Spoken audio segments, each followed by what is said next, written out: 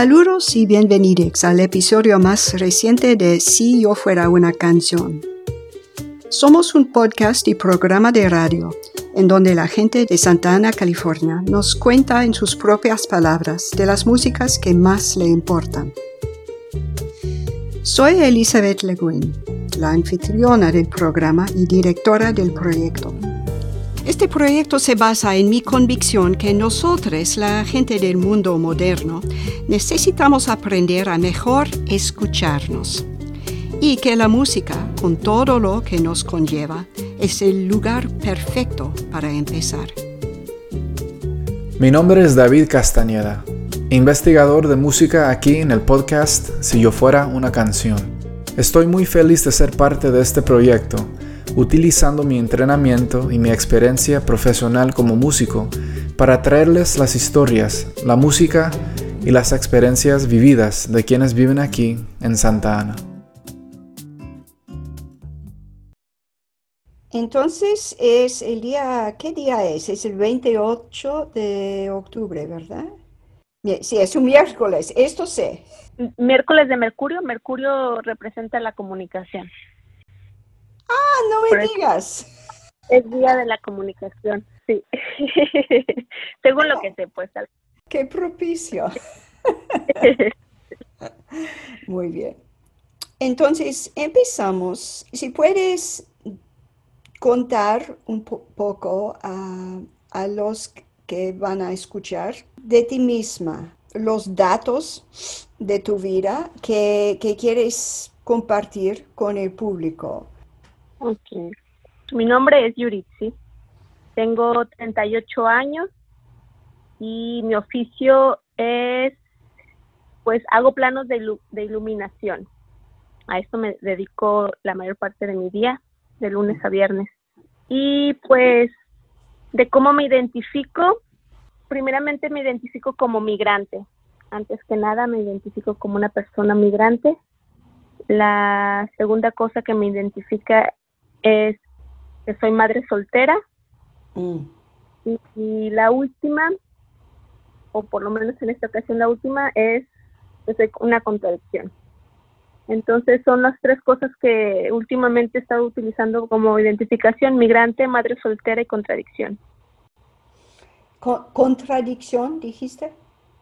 Sí, contradicción. Contradicción, pues espero que tengamos oportunidad de explorar eso un poco más.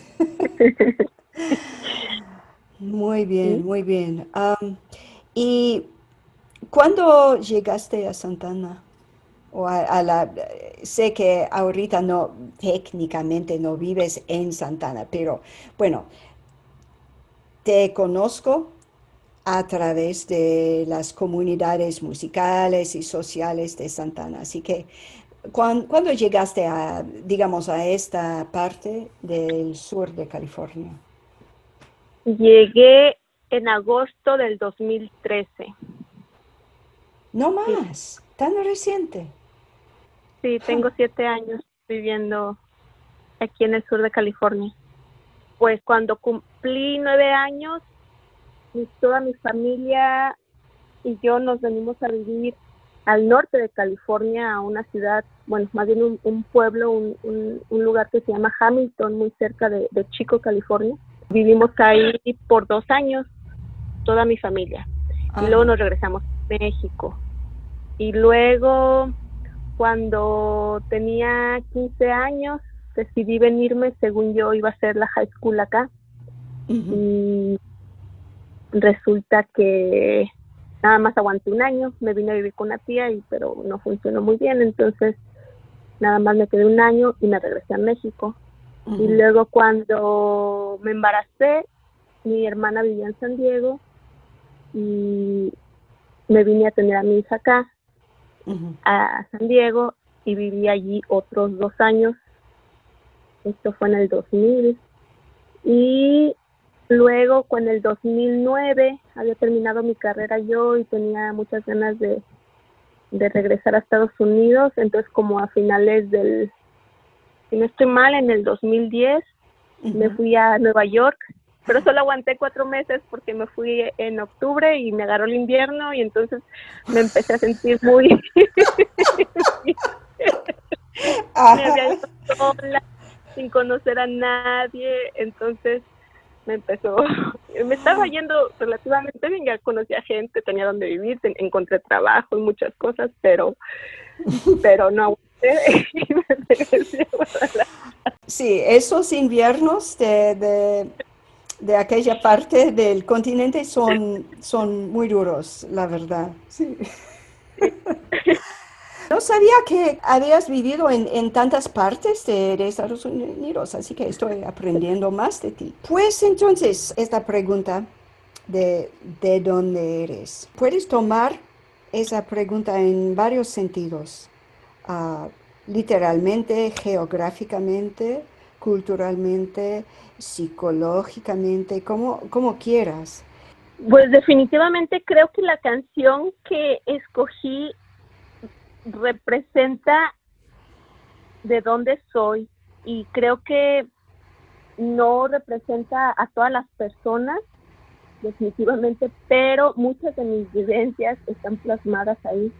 Por lo tanto, no es nada más el hecho de que hable de un espacio, ¿no? Sino que habla de sentires y de experiencias que yo tuve en el lugar. Entonces, yo soy de Guadalajara y ahí nací, ahí crecí y pues sí, esa canción me representa mucho y nos podríamos, si tú quisieras, ir por casi palabra por palabra y usa tantas imágenes tan distintivas, imágenes y costumbres tan distintivas de Guadalajara. Sí, así noté. Desafortunadamente, yo no conozco Guadalajara todavía. Me queda por conocerlo. Pero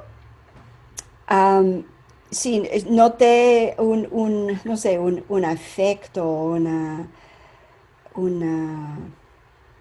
algo, un aire que tiene la canción. Bueno, así que pasamos a escucharla. En Guadalajara fue donde yo me enamoré, donde yo me enamoré.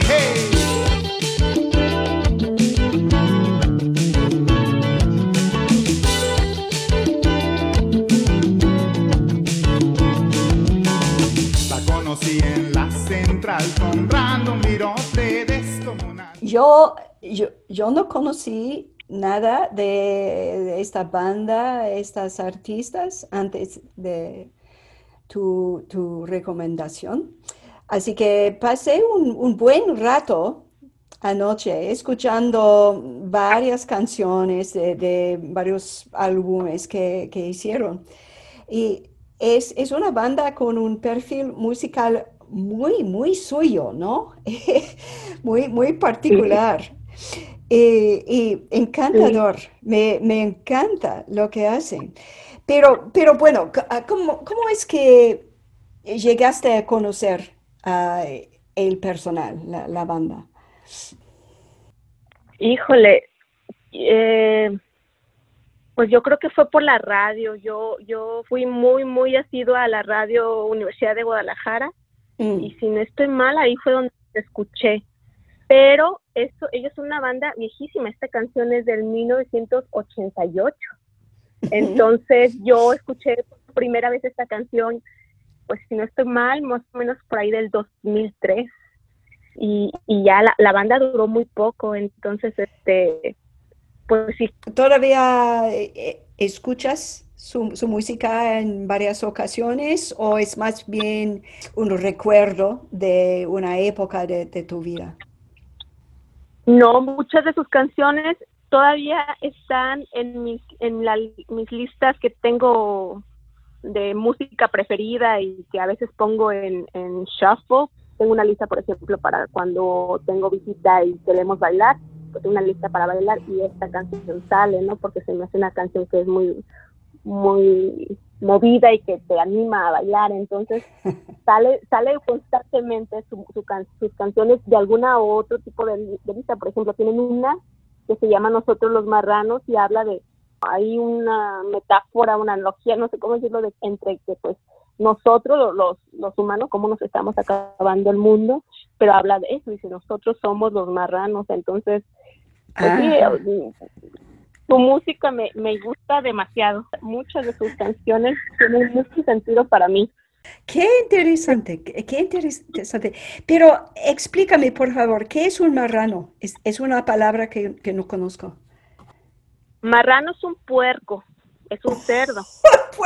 Se utiliza como pues diciendo que eres sucio, ¿no? Pero sí, ese es un marrano, es pues los puerquitos que nos comemos. Pero ¿no es verdad que hay otra canción de la misma banda que hay como un refrán que dice somos los puercos, ¿no? Y aún se escucha como un... Parece ser como un tema para este artista, para el cantante. Somos marranos. Nosotros somos los marranos, nos divertimos como enanos. Nosotros somos los cochinos, nos divertimos como chinos. Hay que acabar con esta tierra, desde la playa hasta la sierra. Hay que acabar con... Pues bueno, David, el personal, el nombre de esta banda, me interesa porque me parece un poco irónico el nombre, ¿no? ¿Personal de qué compañía? Pero bueno, cuéntanos un poco de tus investigaciones en torno a esta banda. Sí, bueno, esta banda tuvieron su inicio en el famoso Bar 9, ubicado en la Ciudad de México, y fue uno de los principales ejes de la comunidad LGBT en la ciudad, ¿no? Y luego se convirtió en un centro para todos los llamados grupos y artistas contraculturales y alternativos, ¿no? El 9 fue fundado por el Henry Donadieu, un inmigrante francés, y Manolo Fernández. Vieron una falta de espacio donde los de la comunidad LGBT pudieron reunirse en la ciudad y se dieron cuenta de la importancia de un espacio como ese. Y para mí fue muy interesante que estos centros de contracultura, a menudo los que se encuentran entre las comunidades LGBT en América Latina, pero también aquí en los Estados Unidos, han servido como catalizadores para grandes movimientos artísticos, pero también sociales, y eso pasó con esta música. Sí, y esto hubiera sido como en los mediados de los años 80, ¿verdad? Exacto, sí.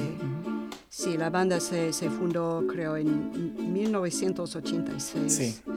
Y duró muy poco porque desafortunadamente 2 de los miembros se murieron de la SIDA. Es muy triste. Muy triste. Pero sí, este movimiento vienen desde abajo y luego se vuelven, como dices, los movimientos artísticos muy importantes y muy, muy ricos y fuertes. Exacto. Es buen ejemplo.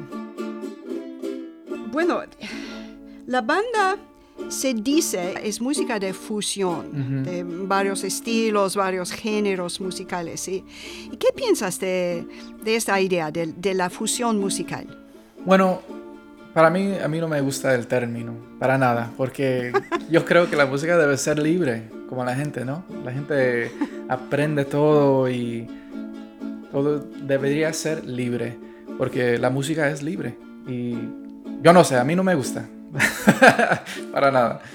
Pues sí, y sobre todo con estos movimientos contraculturales, es que muchas veces están resistiendo las categorías en que la sociedad dominante mete los individuos con sus tendencias, sus hábitos particulares. Y sí, bueno, tienes mucha razón, creo. Es que somos todos fusiones. Es un término sin sentido, en efecto. Correcto. Y bueno, yo quería nomás señalar una cosita más en torno a esta canción. Es una resonancia que tiene con otra entrevista que hemos realizado hace tiempo, hace un mes y más, creo. La entrevista con Graciela Holguín, que también es originaria de Guadalajara, como Yuritsi. Es de otra generación. Graciela tiene 80 y tantos años. Y Graciela habla hacia el fin de su entrevista con mucha corazón, mucho amor, de ese lago de Chapala. Es un lago que está en las afueras de Guadalajara. Habla de las bellezas del lago, pero son bellezas del antaño. Y ahora el lago está muy contaminado. Y bueno, la resonancia es esto, es que Yuritsi y yo hablamos en la entrevista de los marranos. Y este tema que lleva la banda, el personal, en torno a los seres humanos como marranos. Es decir, seres que ensucian todo el mundo, el mundo ambiente, ¿no?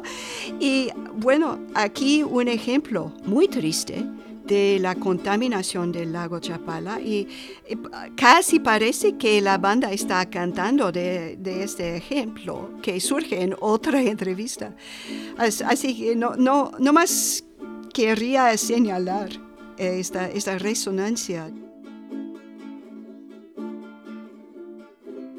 Sí, un tema muy triste, pero yo creo que todavía hay tiempo, ¿no? Todavía hay tiempo para aprender una manera más beneficial, ¿no? Espero mucho que sí. Tenemos que poner las pilas. Yeah. Pero sí.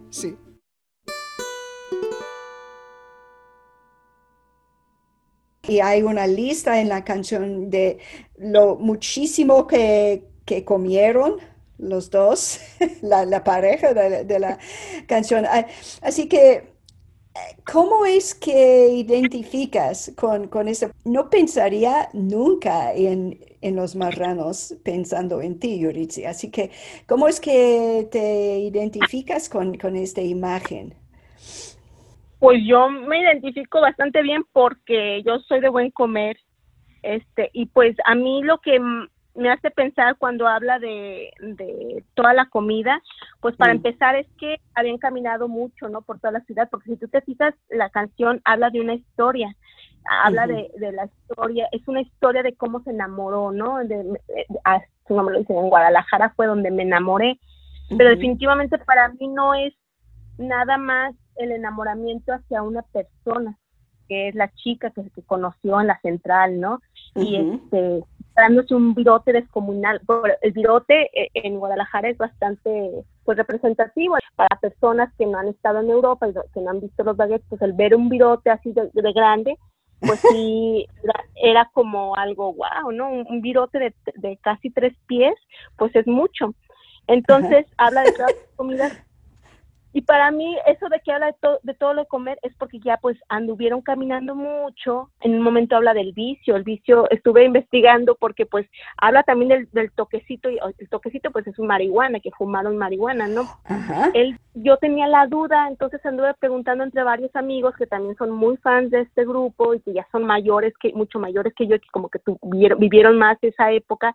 Y dicen que no, que la banda, los integrantes de la banda tenían fama de que les gustaba mucho las drogas, pues la marihuana entre ellas, pero las drogas en general. Y entonces el vicio en aquel entonces era el vicio que hasta se prohibió en Guadalajara por mucho tiempo, era una cosa que le llamaban el Tommy.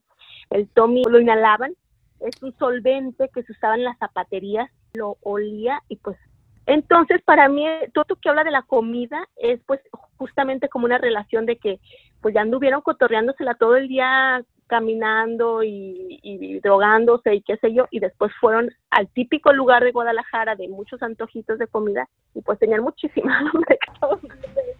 Y aparte pues de que la comida también es pues como casi todos los lugares pues es muy representativa, que no hay nada muy nuevo porque pues las tostadas, los sopes, el pozole pues está en todo México, pero en Guadalajara pues tiene su propio estilo y su propia forma de comerlo, ¿no? Claro, claro, sí, sí, sí, sí. Pues sí, gracias por explicar. Es que tienes que explicarme mucho. Bueno, hay un aspecto de esta canción que me llamó mucho la atención. Al primero, y es, ¿cómo lo explico? Es que su tono es muy ligero. No se toma muy en serio. Ni el cantante, ni la historia que cuenta. Es que tiene un tono un poco irónico, yo diría. Y quería preguntarte, Yuritsi, sobre esto, porque te conozco como una persona bastante seria y bastante sincera. Y este tono irónico que tiene la canción, ¿lo escuchas tú de esta manera o cómo? Sí, sí, claro que sí. Sí, yo puedo ser muy seria, pero en mi juventud fui bastante desordenada, bastante desordenada, como te digo, para mí la canción, bueno, quiero decirte que sí, la canción es muy irreverente, yo la describo como muy irreverente y que le gusta mucho el humor, Ajá. pero para mí es muy importante poner en contexto todo esto, que es Guadalajara, pues se le conoce como una ciudad bastante conservadora, ¿no? Pero para mí, lejos de ser una ciudad conservadora, es una ciudad, pues, con doble moral. La apariencia es conservadora, pero es una ciudad bastante doble moral. Guadalajara se le conoce por la ciudad, por ejemplo, de la homosexualidad, ¿no? Es la capital gay, le llamaban. En mis tiempos de juventud era la capital gay. Entonces, Ajá. sí, definitivamente me encanta esta canción justamente por eso, porque ha trascendido a través del tiempo, porque habla de cuestiones sociales, ¿no? Cuestiona temas tabúes para una ciudad del sexo y las drogas, ¿no? Ujú, ujú.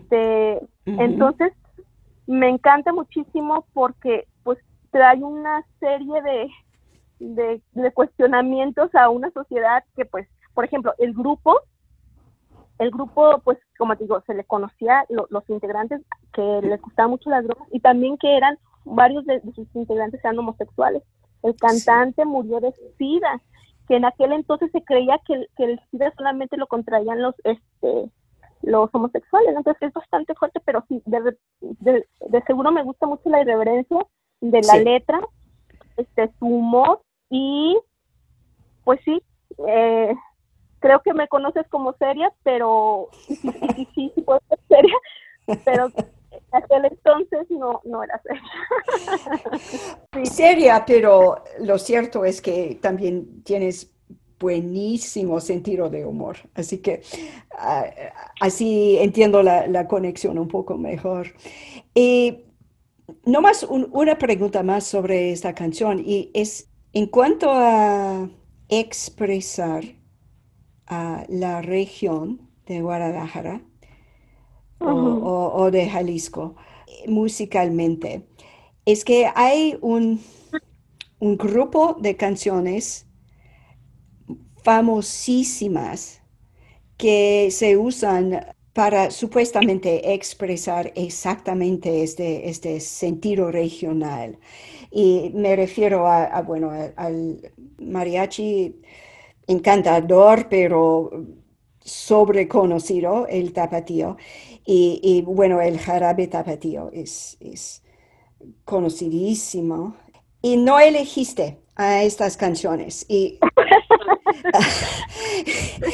ya tenemos una idea por qué, pero si puedes explicar un poco. Es chistoso porque mira, déjame te hago una anécdota.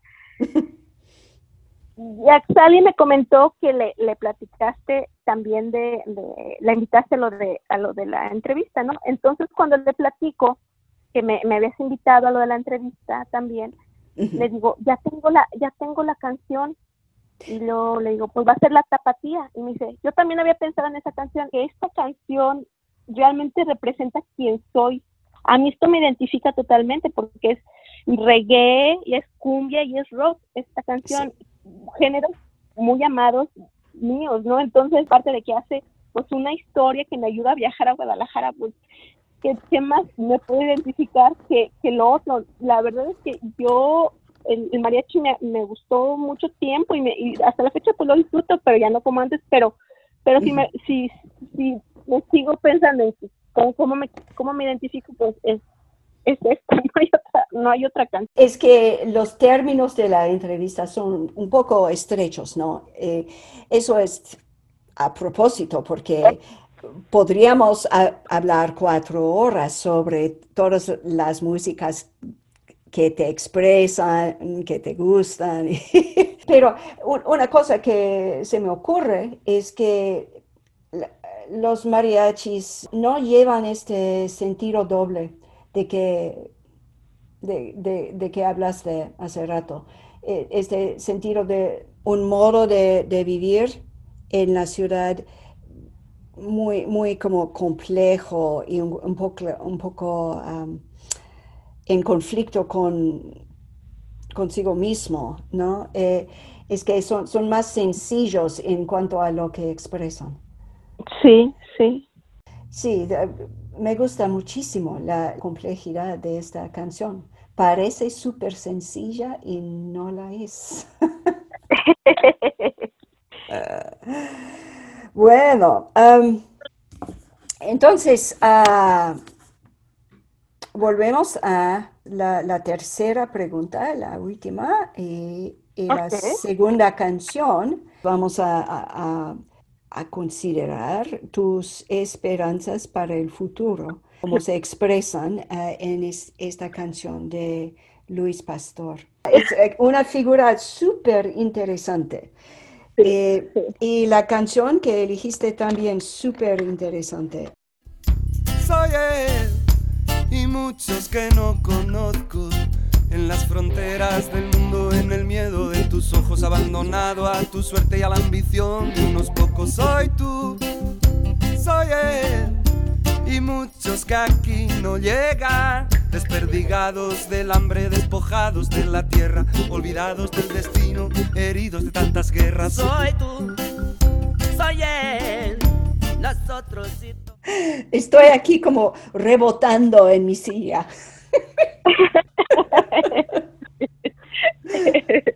tiene ese beat como sí, muy super bouncy. Pues bueno, dígame un poco de tu relación con esta canción. Puedo recordar hasta el programa donde escuché esta canción. De hecho, ese programa me ligó a mucha música que se ha vuelto para mí, pues, música con la cual no puedo dejar de escuchar por lo menos una vez a la semana, ¿no? Entonces, estoy segura que si la escuché en la Radio Universidad de Guadalajara, el programa es El Tintero, y pues sí la escuché ahí, y pues empecé a escuchar como podía en aquel entonces, que no tenía tanto acceso a escuchar la música de Luis Pastor como ahora. Y pues sí, como tú mencionas, para mí Luis Pastor pues es un personaje pues bastante coherente con lo que escribe y con lo que dice, ¿no? A través de su vida, y pues ahora que estoy relacionada con el son y que me gusta lo de los versos y todo esto, pues me acabo de dar cuenta que escribió sus memorias en octasílabas. Entonces estoy no todavía me digas. Bueno, las voy a buscar. ¡Qué encanto! Luis Pastor, qué hombre. Es de la clase obrera de Madrid y es de una generación que creció durante la dictadura en España. Esta es una cosa que es muy posible olvidar, el hecho de que hasta el año de 1975, España fue una dictadura fascista. Yeah. Sí, y Bueno, Luis Pastor es ya mayor y creció bajo la dictadura, cantando como teenager, como adolescente, cantando de protesta. Bueno, fue posible acabar en una celda, acabar muerto por el mero acto de protestar. A mí me impresiona mucho porque sobrevivió, obviamente, y ahora todavía canta, ha cantado y publicado sus canciones toda la vida. Tiene una obra bastante grande. Las canciones son muy sólidas, interesantes, y últimamente ha tendido puentes a varios artistas de otras partes del mundo para colaborar de manera transnacional. Sí, y uno de los artistas fue Chico César, que es un maravilloso cantante de Paraíba, Brasil. Él también ha hecho una carrera haciendo música con conciencia social, enfocándose en problemas políticos y también sociales, ¿no? Y creo que podemos ver eso aquí en su trabajo con Luis Pastor, que nos recuerda que todos nosotros deberíamos vernos como un mundo solo, completo, y una sola comunidad. Y eso para mí me encanta, me encanta ese mensaje, porque es muy importante, yo creo. Sí, y creo que una parte de su colaboración en esta canción es en 2 lenguas a la vez, ¿verdad? Sí. En portugués igual como en español. Y creo que fue genial como interpretaron el significado de las letras con el idioma, ¿no? Pusieron el último verso en portugués, que me encantó, porque yo falo portugués también que o español. Y creo que este podcast también refleja la misma idea, ¿no? Que todos somos uno y deberíamos trabajar para conectarnos más, tanto como sea posible. No solo a través de la música, sino también a través del idioma también. Sí, claro que sí. Bueno, un punto final en este tema es que sí es trabajo. Esto de aprender otra lengua, sí cuesta trabajo, por cierto. No es como súper fácil, pero merece la pena. Sí, exacto.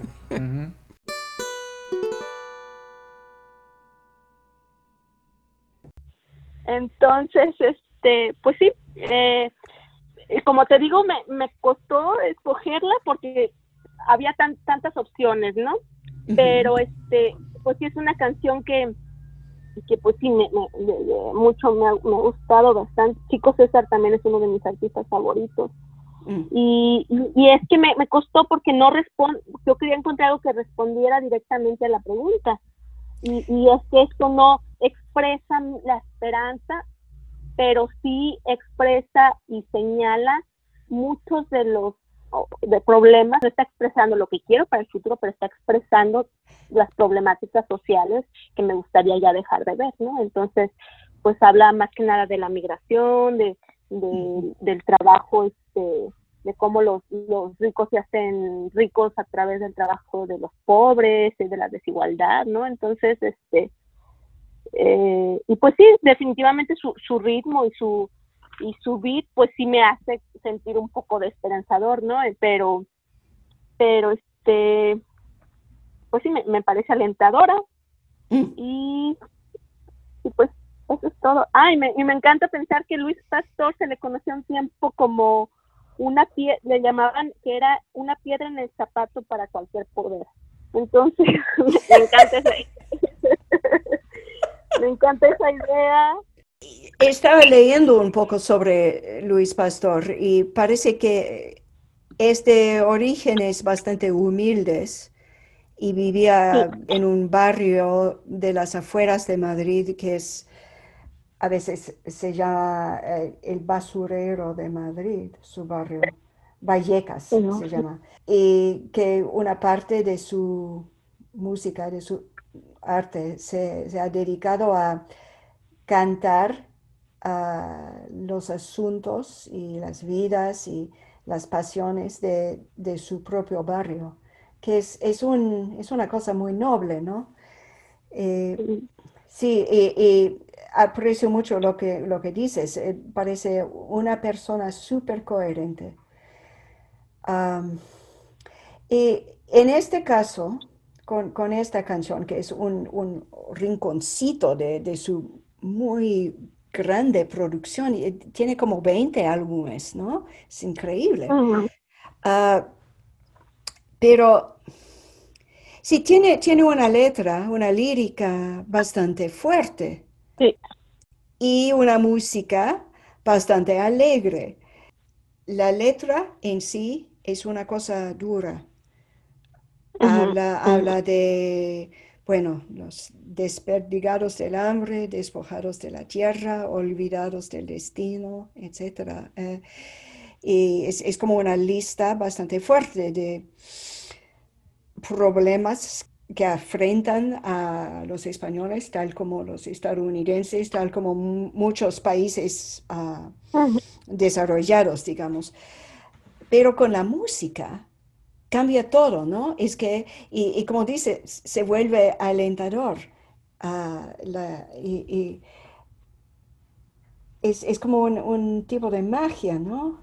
No más con esa música tipo reggae, es que se vuelve una cosa distinta.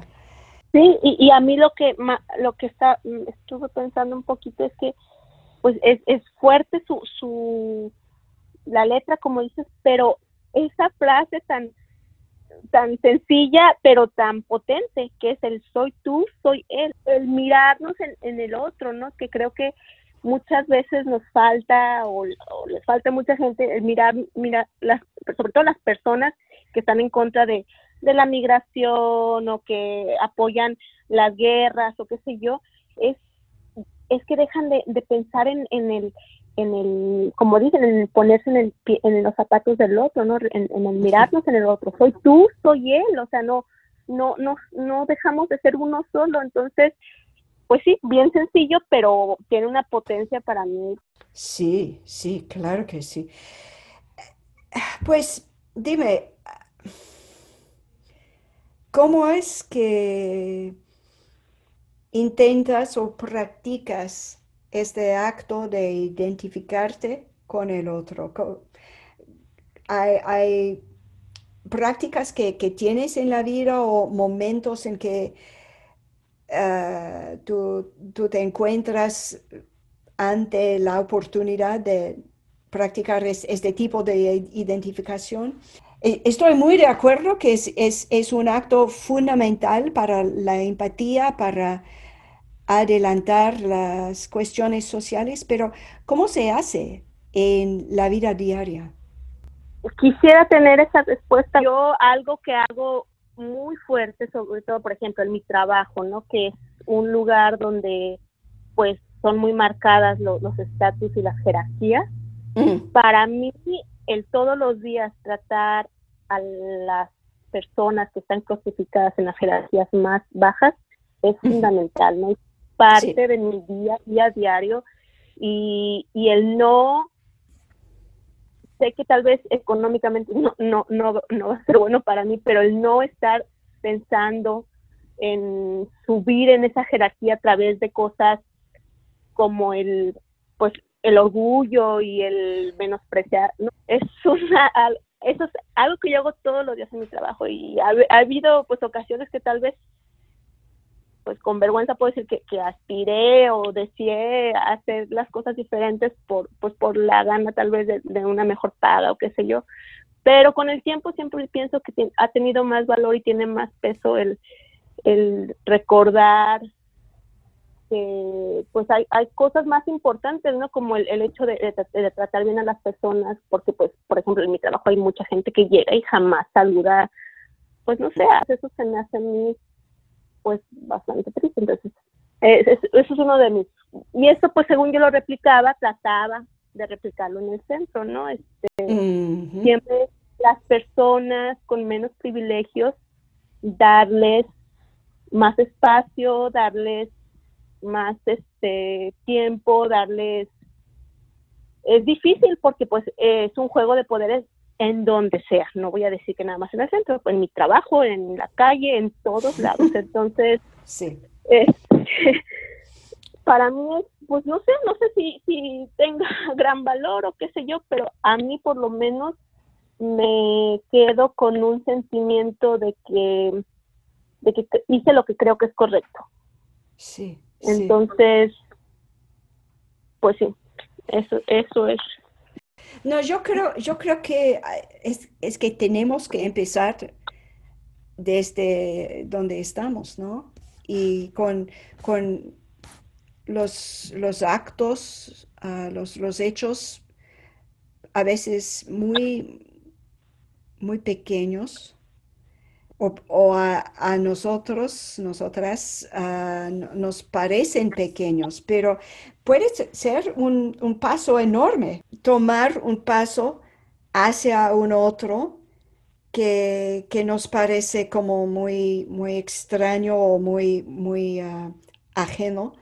Y, y dejar de participar en estas, como dices, jerarquías y estos juegos de poder que están en todos lados, ¿no? Yo creo que lo que estás describiendo no es fácil y es súper importante porque hay que empezar con nuestras propias vidas y sin eso todo el altruismo del mundo no va a valer nada, sino estos actos como particulares y personales. Así que yo admiro mucho lo que me dices. Am, y sí, soy tú, soy él. Y no, es muy profundo, es muy profundo.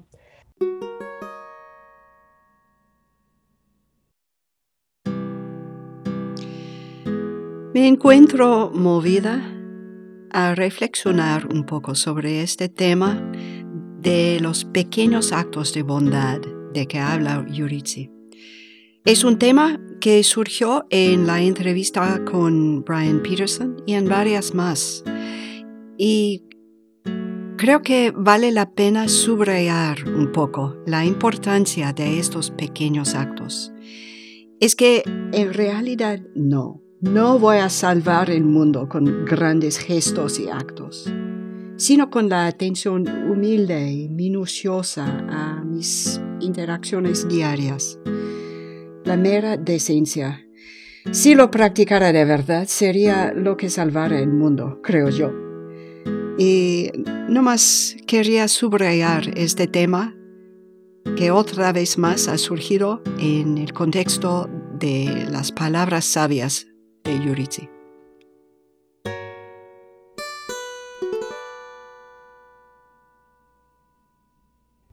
Bueno, hablando un poco más de esperanzas, ¿qué tiene la música en tu vida, el canto, el baile? Para ti, ¿cómo funciona para alcanzar el futuro que deseas? Creo que eso es de varias maneras cómo desempeña ese papel la música, ¿no? Para ver el futuro que yo quisiera ver.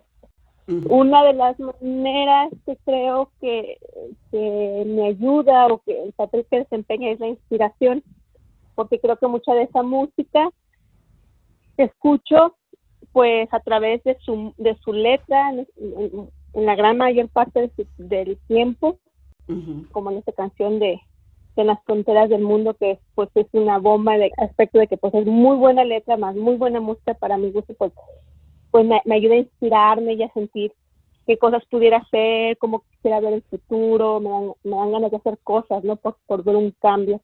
Y creo que esa inspiración no nada más la puedo sentir yo a través de la música, sino que creo que mucha gente la puede sentir. Entonces ese es uno de los papeles que la música para mí en el proceso de soñar en un mundo diferente. El otro, pues es que como fandanguera, jaranera, aspirante a muchas cosas dentro del fandango, tiene una fuerza para hacer pues denuncia o para estar señalando las cosas que están mal, que pudiéramos cambiar, que pudiéramos trabajar, ¿no? Entonces ese es el otro papel pues sí, como una herramienta. Y creo que también muy importante es pues en el desahogo, ¿no? Porque creo que no podría pensar en un mundo donde, aunque fuera todo perfecto y no hubiera música, sería como, no, entonces no es perfecto, ¿no? O sea, no, pues no podría existir sin música, porque creo que pues ayuda tanto para sanar, ¿no? Más que nada, y para conocernos y para socializar y tantas funciones que tiene la música que pues no lo podría ver el mundo feliz sin él. ¿Crees que hay una diferencia en las capacidades de las músicas como caseras en vez de como grabadas y comerciales? Sí creo que hay una diferencia de capacidad, pero la diferencia, creo yo, no le quita la una a la otra. Porque, por ejemplo, esta canción de Luis Pastor, a pesar de que pues no es muy comercial, pero la oí en la radio, cuánta gente no la escuchó, cuánta gente no se habrá identificado, tal vez alguna gente se inspiró como yo y está pensando en cambiar el mundo, no sé. Entonces, tiene ahí una capacidad que, por ejemplo, no tiene la capacidad que tiene la nuestra, que es juntarnos y hablar entre una comunidad, y entonces tiene un efecto, creo yo, pues diferente, pero no necesariamente opuesto. Pero digamos, por ejemplo, yo llegué a esta música que tiene ya más un contenido social y qué sé yo, a cierta edad, y después a partir de eso pues empecé a seguir buscando formas de expresión o música en específico que tuviera un sentido más de oye, esto está mal, hay que hacer algo, ¿no? Y que entonces creo que aglomera a la gente también pues a partir de una gana de ver ciertas cosas o una conmovisión de la vida, ¿no? Así como empezar a sentirme más identificada con las personas que les gusta, por ejemplo, eso. Creo que sus formas de vida, lo que aspiran, los sueños y todo, pues vamos bastante por el rumbo similar. Sí, y por eso también hablas de la inspiración, es que nos mueve a hacer cosas y cambiar cosas quizás. Ojalá. Sí, ojalá, Sí. eso es. Pues estamos llegando al fin de la entrevista, creo, pero una cosa, quiero volver a una cosa que expresaste al inicio, que es al presentarte, dijiste que eres una contradicción. Y quiero terminar volviendo un rato a esto, porque resulta que las canciones que elegiste, cada una tiene un elemento bien fuerte de contradicción. Es que en el caso de Luis Pastor, hay una contradicción muy fuerte y muy eficaz, yo diría, entre la seriedad de las palabras y la alegría de la música. Y hace como es una química que hace de la canción algo bastante poderosa. Pero en cuanto a ti, como persona, uh, ¿quieres decir un poco más de las contradicciones que envuelves tú? Pues más que las contradicciones que como lo puedo explicar, es que me doy permiso de ser contradicción, y con esto quiero decir que pues ha habido muchas ocasiones en mi vida que estoy 100% segura de algo o que no voy a hacer algo, por ejemplo. Esto me ha pasado bastante. No voy a hacer X cosa, no la voy a hacer, y hay elementos que me dicen sí, hazlo, y gente que tal vez me dice o qué sé yo, y puedo durar bastante tiempo que digo no, pero luego de repente pum, lo hago. Entonces me contradigo, ¿no? Sí. O también otra cosa, pues que también a veces me pongo a pensar, y que pues esta sí no me hace sentir tan orgullosa, pero pues es así. Por ejemplo, pues el que el que más joven, pues yo estaba muy en contra del sistema y todo esto, ¿no? Y como ahora, pues vivo una vida pues bastante no fuera del sistema y tengo una vida bastante común, entonces soy una contradicción de lo que mis ideales, no soy coherente, vamos, como Luis Pastor, al decir que pues estoy en contra de tantas cosas y pues tengo un trabajo que no les importa la ecología o no tantas cosas, ¿no? Tantos elementos que digo, híjole, o el simplemente el hecho de estar en Estados Unidos, ¿no? O sea, Estados Unidos para mí, mis amigos más cercanos siempre ha representado pues el opresor, el sistema que ha destruido tanto el mundo entero, etcétera, y estoy en Estados Unidos, ¿no? Entonces, sí. Pues hay tantos elementos que pues sí, me pueden definir como que pues soy una contradicción. Pues qué lindo tu sentimiento, porque creo que es muy adulto, ¿no? Reconocer y aceptar las contradicciones que vivimos, porque muy pocas personas son tan consistentes y tan coherentes.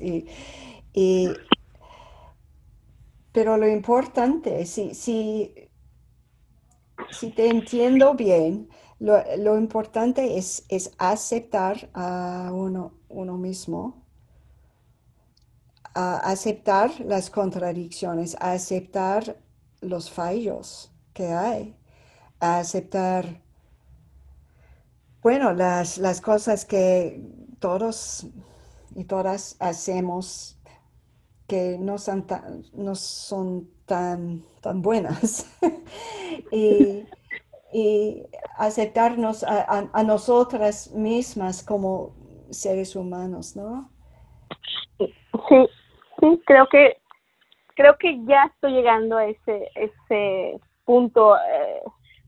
Antes me costaba más y me dolía más y era un conflicto interno mucho más fuerte, y ahora digo, bueno, pues esto es lo que es, y pues sí, como dice por ahí otra canción, dice, uno no es lo que quiere, ¿verdad? Sino lo que puede ser, entonces. Sí. Pero también te veo con mucha claridad como una persona que siempre luchas para el bien de los demás. Tienes un compromiso bastante fuerte y esto se nota. No, hay que seguir luchando, ¿verdad? Sí, yo creo que sí. Sí, Ojalá. pues, sí, ojalá, exacto.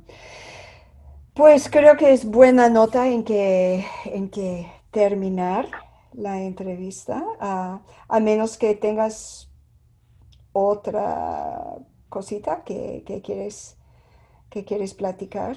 No, pues agradecerte, decirte que muchas gracias por invitarme, que ha sido muy placentero y también para mí. Qué bonito proyecto. ¿Sí? Pues a mí me encanta, el proyecto, la verdad. Y el modo en que la música nos presta es como una ventana para mirar los horizontes un poco más anchos, digamos, y de nuestras vidas. Y a mí me encanta, hablando de privilegios, es un privilegio enorme poder entrar en estos temas con mis amigas. Bueno, y también te voy a mandar en un rato, es que tengo la costumbre de hacer como dibujos y viñetas hablando en el papel que está a mi lado, y hice un dibujo de un marrano que te voy a enviar como tu regalo de gracias. Me encanta, sí, mándamelo. Y gracias por enseñarme la palabra. Pues gracias, Yuritsi, y estamos en contacto. Gracias a ti, que pases muy buena noche. Sí, tú también. Bueno, Hasta cuídate. ¿Quisieran saber más? En nuestro sitio web, siyofuera.org, pueden encontrar las letras de las canciones de que hablamos, nuestro blog, donde indagamos más en los asuntos históricos, culturales y políticos que surgen en torno a cada canción, enlaces para oyentes que quieren seguir un tema y unas imágenes muy bonitos. Encontrarán un playlist con todas las canciones de todas las entrevistas hasta la fecha, así como otro playlist especial elegido por nuestro equipo. Esperamos sus comentarios o preguntas. Contáctenos en nuestro sitio web o bien pueden participar en la conversación Si Yo Fuera a través de los medios sociales. Estamos en Facebook, Instagram, Twitter y TikTok. Y pues también hay el modo antiguo de boca en boca. Si les gusta nuestro show, por favor digan a sus amigas y familiares que lo escuchen. Y por favor suscríbanse a través de su plataforma de podcast preferida. Les traeremos una nueva entrevista cada 2 semanas, los viernes por la mañana. Julia Alanis, Cynthia Marcel de la Torre y Wesley McClintock son nuestros sonideros. Zoe Broussard y Laura Díaz manejan la mercadotecnia. David Castañeda es investigador de música. Y Deaneira García y Alex Dolvin hacen posible la producción. Somos una entidad sin fines de lucro, actualmente y agradecidamente apoyada por una beca desde la Fundación John Simon Guggenheim.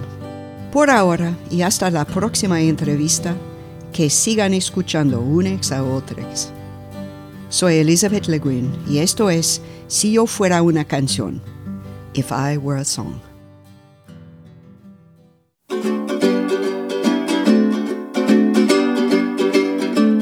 Si yo fuera una canción, sonarían por las calles, las montañas y los valles, mi orgullo y mi pasión.